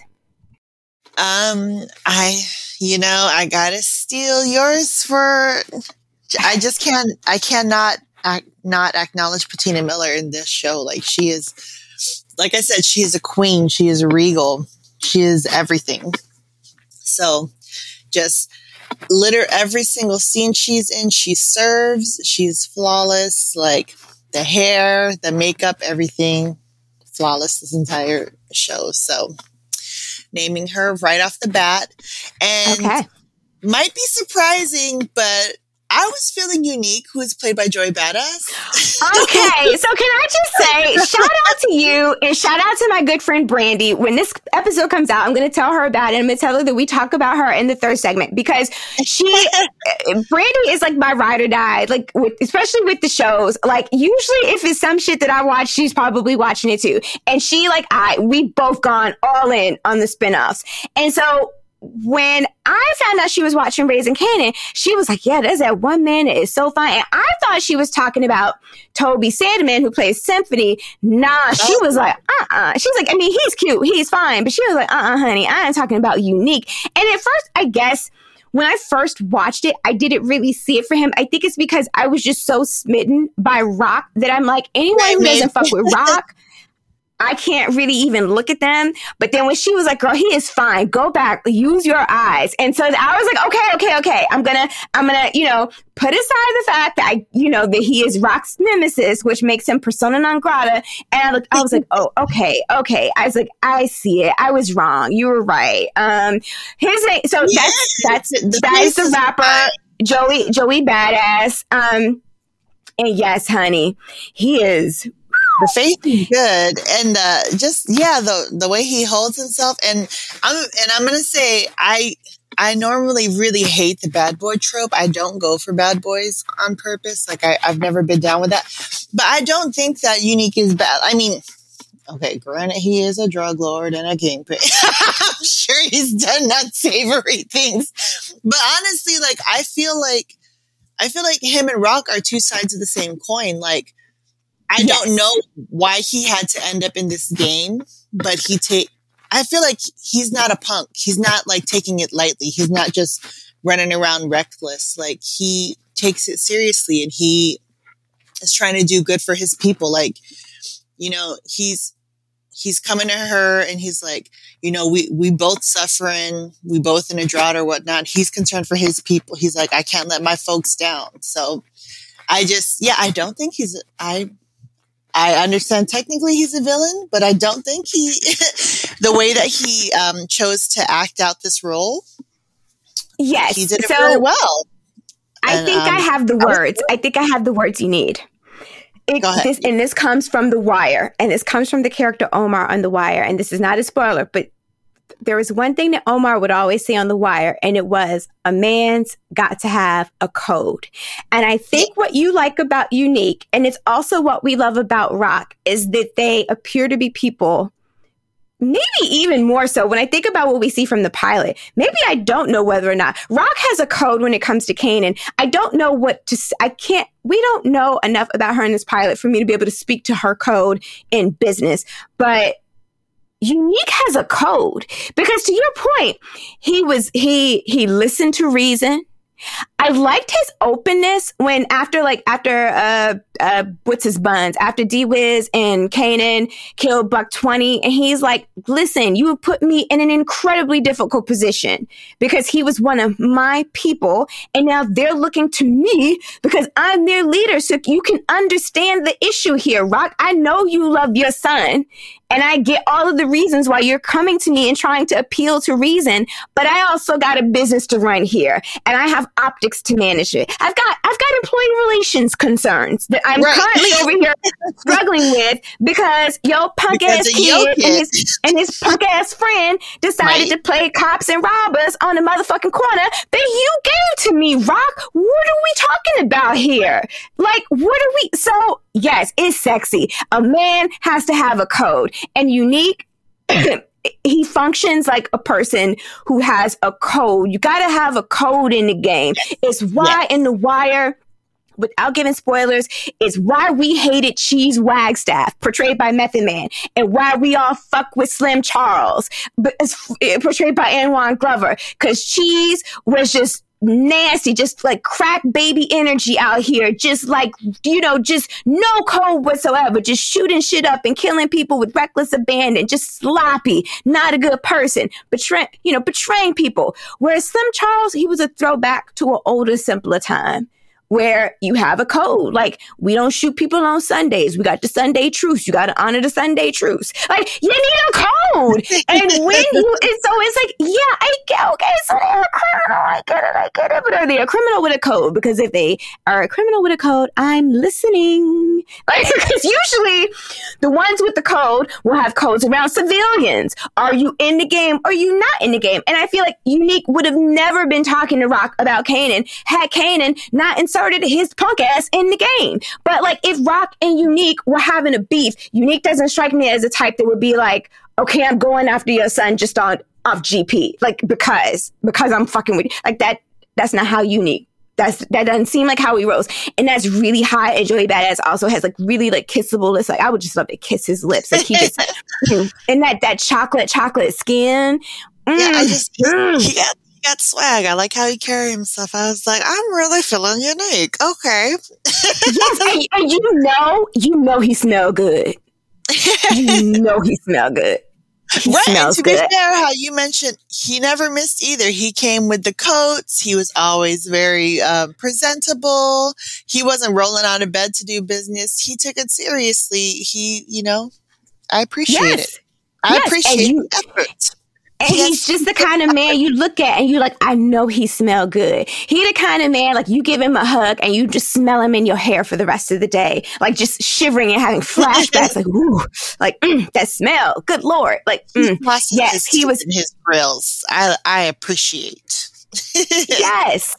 Immaculate, always serving the looks. And I like your point about them being two sides of the same coin, because we do learn from Rock's conversations with Unique is that his brother had been the head of that family business. And then now his brother is locked away for the rest of, I think he says, the rest of his natural life. And it kind of feels like Unique was like, well, fuck it. I guess I got to take it on my back now. And now I'm going to do it. So they do. So I want them, even though they're enemies, I very much want them to be the power couple that I deserve. I'm still waiting. I don't know that ever happens, because it's like, yeah, the trust just wouldn't be there. Like, I don't think they could ever trust each other. But I'm like, because even the way he looks at her, like, I'm like, yeah, you feeling it. And I know, like I said, I know he smell good. And I know she roll up there, full of piss and vinegar, waiting to cuss his ass out. But she like, Unique do be smelling good though. Like, I don't know. Yes. Okay. I did not think we were going to talk about Joey Badass that long, but he deserves, because Unique is fine. Yes. So anyone else? Sorry, I stepped in and intervened, but shout out to my friend Brandy, because like I said. Yeah, no, that's what I mean. So of course, I had Joey Badass. I had Unique on my list. Again, shout out to you, Brandy, because she was the one that put me on, and we spend a lot of time lusting over Joey Badass. Like, if he posts something on IG and he's looking good, I'll send it to her, be like, girl. But we also lust over Toby Sandeman, aka Symphony Bosquet, because he is gorgeous. Symphony, And those lines he was like, I like that he wasn't intimidated by Rock. Like everything about Rock would, to me, give me the vibe like, child, let me leave this lady alone. Let me not say anything. Let me just go, wipe down the bar. But he wasn't intimidated. He leaned all in and he didn't hesitate to like throw a little game her way. And I'm like, I like you, Symphony. I like that that's what you like. Because that says a lot. That's a man that's going to eat your pussy the first time. I'm telling y'all. So shout out to the Symphony Baskets of the world. And of course, as Candy noted, Queen of Queens, love of my life, my sun, my moon, my stars, my everything, my heart, my entire being, Patina Miller. Y'all, if you don't follow her on IG, make your life better and follow her. She's an amazing, just human being. And she runs the marathon in New York for charity every year. And she's gearing up for that. She's just fantastic and spectacular and gorgeous. Just so painfully fucking gorgeous. I'm like, how dare you? Also, doesn't hurt that she's a fellow Scorpio. So you're welcome, y'all. I'm telling y'all, like, there, we've got some quality on our side. Gabrielle Union, also fellow Scorpio. Like, I'm like, y'all some fine ass women, child. I'm just trying to be like y'all someday. Okay. 2 honorable mentions, London Brown, aka Uncle Marvin, because he is Uncle Marvin is absolutely like the prototype of the guy I would have had a crush on in high school. I wouldn't have had a crush on like someone Uncle Marvin's age, but like the brown skin, the fade, the leather jacket, the Coogee sweater. I'm like, yeah, I would have had a crush on you in high school. Also Lulu, when Lulu had on that Sherlin jacket and that little hat, I was like, okay, yeah, Lulu. Yeah, like I know you ain't no good. Like you give me fuckboy vibes, especially the way he immediately moved on Famous's sister. But I'm like, you cute though. You cute. Okay, final prompt. Raising Kanan, Candy had it all. We had family drama, drugs, murder, mayhem, hustling. But we also had some sweet moments and good old 90s pitching a woo, whether it was Davina rendering Kane speechless, the sweetness of Jukebox and Nicole, or Symphony striking a chord with Rock. In honor of this good old 90s love and crushes, Candy, I'm asking you for 2 things. 1, give me a few of your favorite 90s crushes. Think actors, singers, rappers, whomever, who were big in that era. And 2, give us a few of your favorite 90s love jams. Okay, so I'm a 90s kid. I'm a kid from the 90s, and so this is my time. This is my era. So my first celebrity crush when I was a kid was Mike Vitar from The Sandlot, Benny the Jet Rodriguez. Oh, yeah, he was a cutie patootie. Yes. He was my first celebrity. Like when I was a kid, I was like, ah. So he was my crush awakening when I was a child in the 90s. And there's also one guy who popped in and out throughout the 90s, and I'm very surprised that he didn't blow up. Do you remember Brandon Adams? He was the black boy in movies in the 90s. Like he was in Mighty Ducks. He was in People Under the Stairs. He was the black boy with the curly hair. And I feel like he was in everything. But I have not seen him in years. And I always wondered what happened to him. And I was always surprised that he didn't blow up. Oh, I do remember him. He was in all of the things. He was in so much stuff, and then you just never saw him again. So I'm wondering if he just walked away from Hollywood, but there's a couple of black actors from the 90s that I was like, whatever happened to them? How they were in everything, and then they just disappeared. But I always had a crush on him too. I think he was in The Sandlot too. He was in my formative child 90s movies. I thought he was cutie patootie. So those are 2 big ones for me. Brandon Adams and Mike Vitar. And the song that was a go-to for me in the 90s was, and this is a song like that guys would like play for you if they liked you, is LL Cool J, Hey Lover.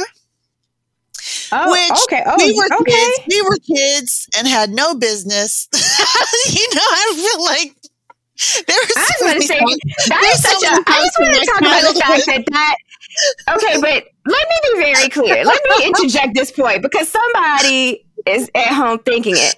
I just want us to all understand that "Hey Love" is a dirty Mackin song. Like that's not a love song. That's a dirty Mackin song because he's absolutely making a move on a person. Someone's girlfriend. Yes, it's he Girl, dirty macking. So what was y'all doing?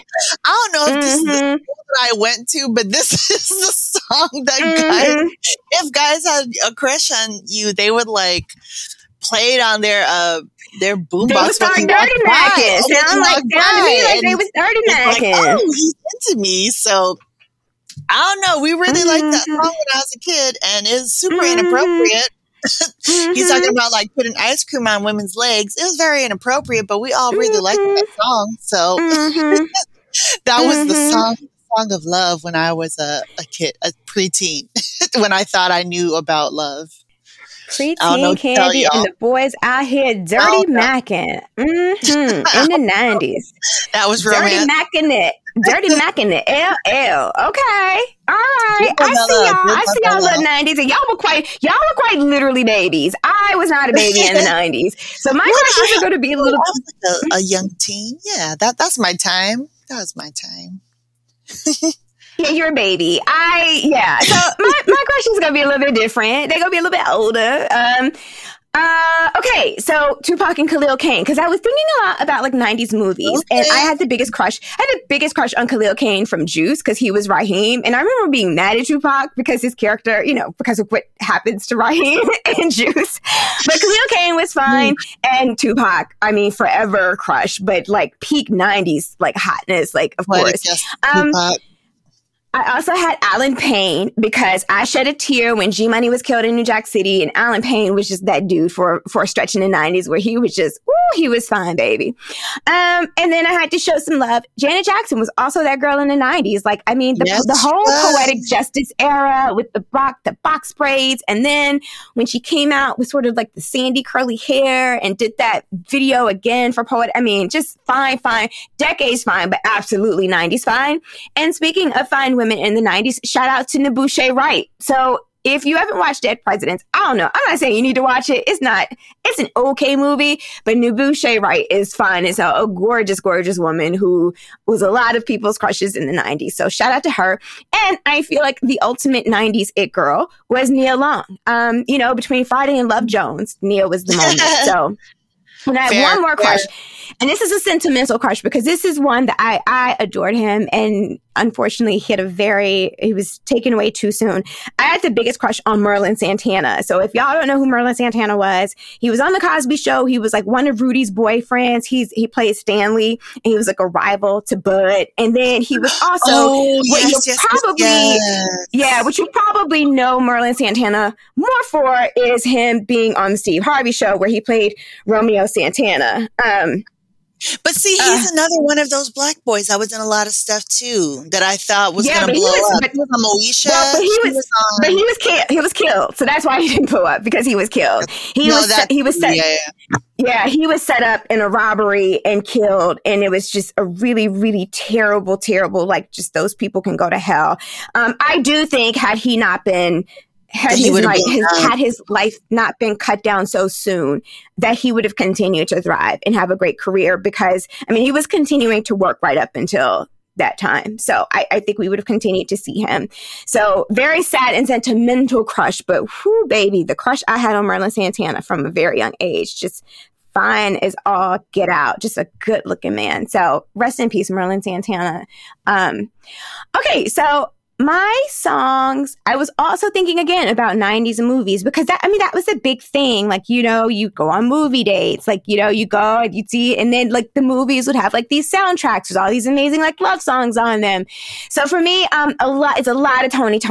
So whether it's just Me and You from Boys in the Hood soundtrack, whatever you want, Lay Your Head on My Pillow, or my all-time fave, Slow Wine. Woo, baby. I went to go see them live recently, and just the things that did to me, I was like, Also from the 90s, some of the good hits, Die Without You by PM Dawn. I love that Boomerang soundtrack, but that song in particular was everything in the 90s. And then basically just give me Jodeci's first two albums, Forever My Lady and Diary of a Mad Bad. Just play them straight through. That's it. They were everything. And another group that was everything to me in the 90s, but I'll highlight a few of their love songs, was SWV. So give me Weak, give me Rain, give me Use Your Heart. Also in Vogue, the girls were giving. So I love the song Don't Go, which is a love song. And I also love the song Don't Let Go, which was on the Set It Off soundtrack, but amazing swoony, lovey-dovey song by En Vogue. I had to sprinkle in a little bit of John B because he feels very 90s to me because I love They Don't Know. And of course, I love Baby Are You Still Down that he did with Tupac because that was a jam. And then I Said Again by Janet Jackson since I had already been thinking about Janet Jackson when I was thinking about my crushes. And that's it. That's my list. Go download those songs. Go put them on a playlist. They're amazing. Especially, you just can't go wrong. Jodeci was a big thing in the 90s. And that's another song too, where if you like somebody, when Come and Talk to Me comes on, you ask the person you like to dance. That was a big thing for me when I was younger. That was like the big move. Come and talk. Every dance they had to play Come and Talk to Me. And that's when you're like, all right, I'll make my move on the person I like. Or you're waiting and you're hoping that the guy that you like will ask you to dance to Come and Talk to Me. Yes, that was a serious that was the move. Belly. We used to call them the belly rubbing songs. And I can't remember. This might not be a 90s song, but when I was coming up, it was also Let's Chill by Guy. That was a big one that got played like every dance. That might have been middle school though. So that might have been 80s. But that would be when, like, they would play, like, we have a gym. It was 1990. Like, it would be, like, you know, you have your little gym jams and people dance and get all sweaty. And then it'd be like, okay, we're going to slow it down. And it would always be Let's Chill. Or if you had, like, a house party, that would be like, okay, find your person, get your belly rubbing. Anyhow, I miss slow dancing. Slow dancing is a lost art. We don't slow dance enough anymore as adults. Like, go somewhere and slow dance, y'all. Find someone, make you a playlist and do a little slow dance or do a little solo, like a little slow two-step. But, enjoy some slow down music, some romantical music, some music to get you in the mood. You don't need a partner to enjoy it. Enjoy yourself. Okay. Well, I'm talking about like my middle school. That's when it was innocent and cute and crushes. Because I feel like by the time I moved up to the high school, our slow dancing was Genuine Pony and there was not much dancing going on. It was just... y'all were just bumping and grinding at that point. Y'all were just bumping and grinding. By the late 90s, late 90s, the romance was gone. So bumping, grinding, and apparently dirty macking. All right, Daniel, start that closing music. As always, y'all, thank you for listening to this week's episode of I'ma Need More Wine. If you haven't already, please subscribe wherever you listen to podcasts and tell everyone you know to do the same. If you love us, please leave us a 5-star review and tell a friend to subscribe. What was I going to say? If you have longer feedback, things you want to hear us talk about, morewinepod@gmail.com. Check out recent episodes. I love messy women. Candy and I recently talked about messy women on our episode about the Good Girls pilot, which was just a ton of fun. As Candy noted, I spent a lot of time thinking about the Roman Empire. So Candy and I have also done recent episodes on both Spartacus and Rome. And we're coming back to both of those because those have done really well. And so we're going to do some more. I just have to find the time to watch more of it and do an outline. But I do want to get back to both of them very soon. And I've also got episodes with On the Bear with Solomon, Missouri. I've got recent episodes on Pitch, How to Get Away with Murder, Justified City Primeval, and cult classic faves like Shameless and Teen Wolf.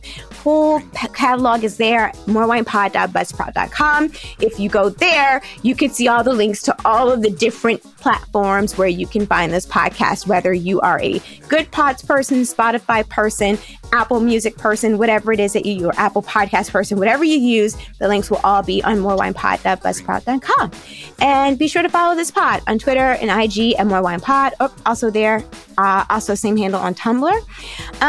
All right, Candy, thank you for this very fun conversation about raising Kanan. I can't wait. Please keep me posted as you continue to watch, and I hope that y'all will give it a try. It is a very good show. Like I said, just a complete subversion of expectations, an amazing coming of age story. Yes, it's got the drugs, the hustling, and the game, but some really great personal stories featuring these characters. And again, it just doesn't get better than Bettina Miller and her portrayal. Rock is everything. If you support women's rights and women's wrongs, then Raquel Thomas is a character for you. If you like a Gemma Telemaro, if you're a Sons of Anarchy person, Raquel Thomas is your kind of girl. She's your kind of carrying on. So check it out. I hope we have, encouraged some of you all to give it a try with our conversation today. We will talk to y'all next time. Bye. Bye.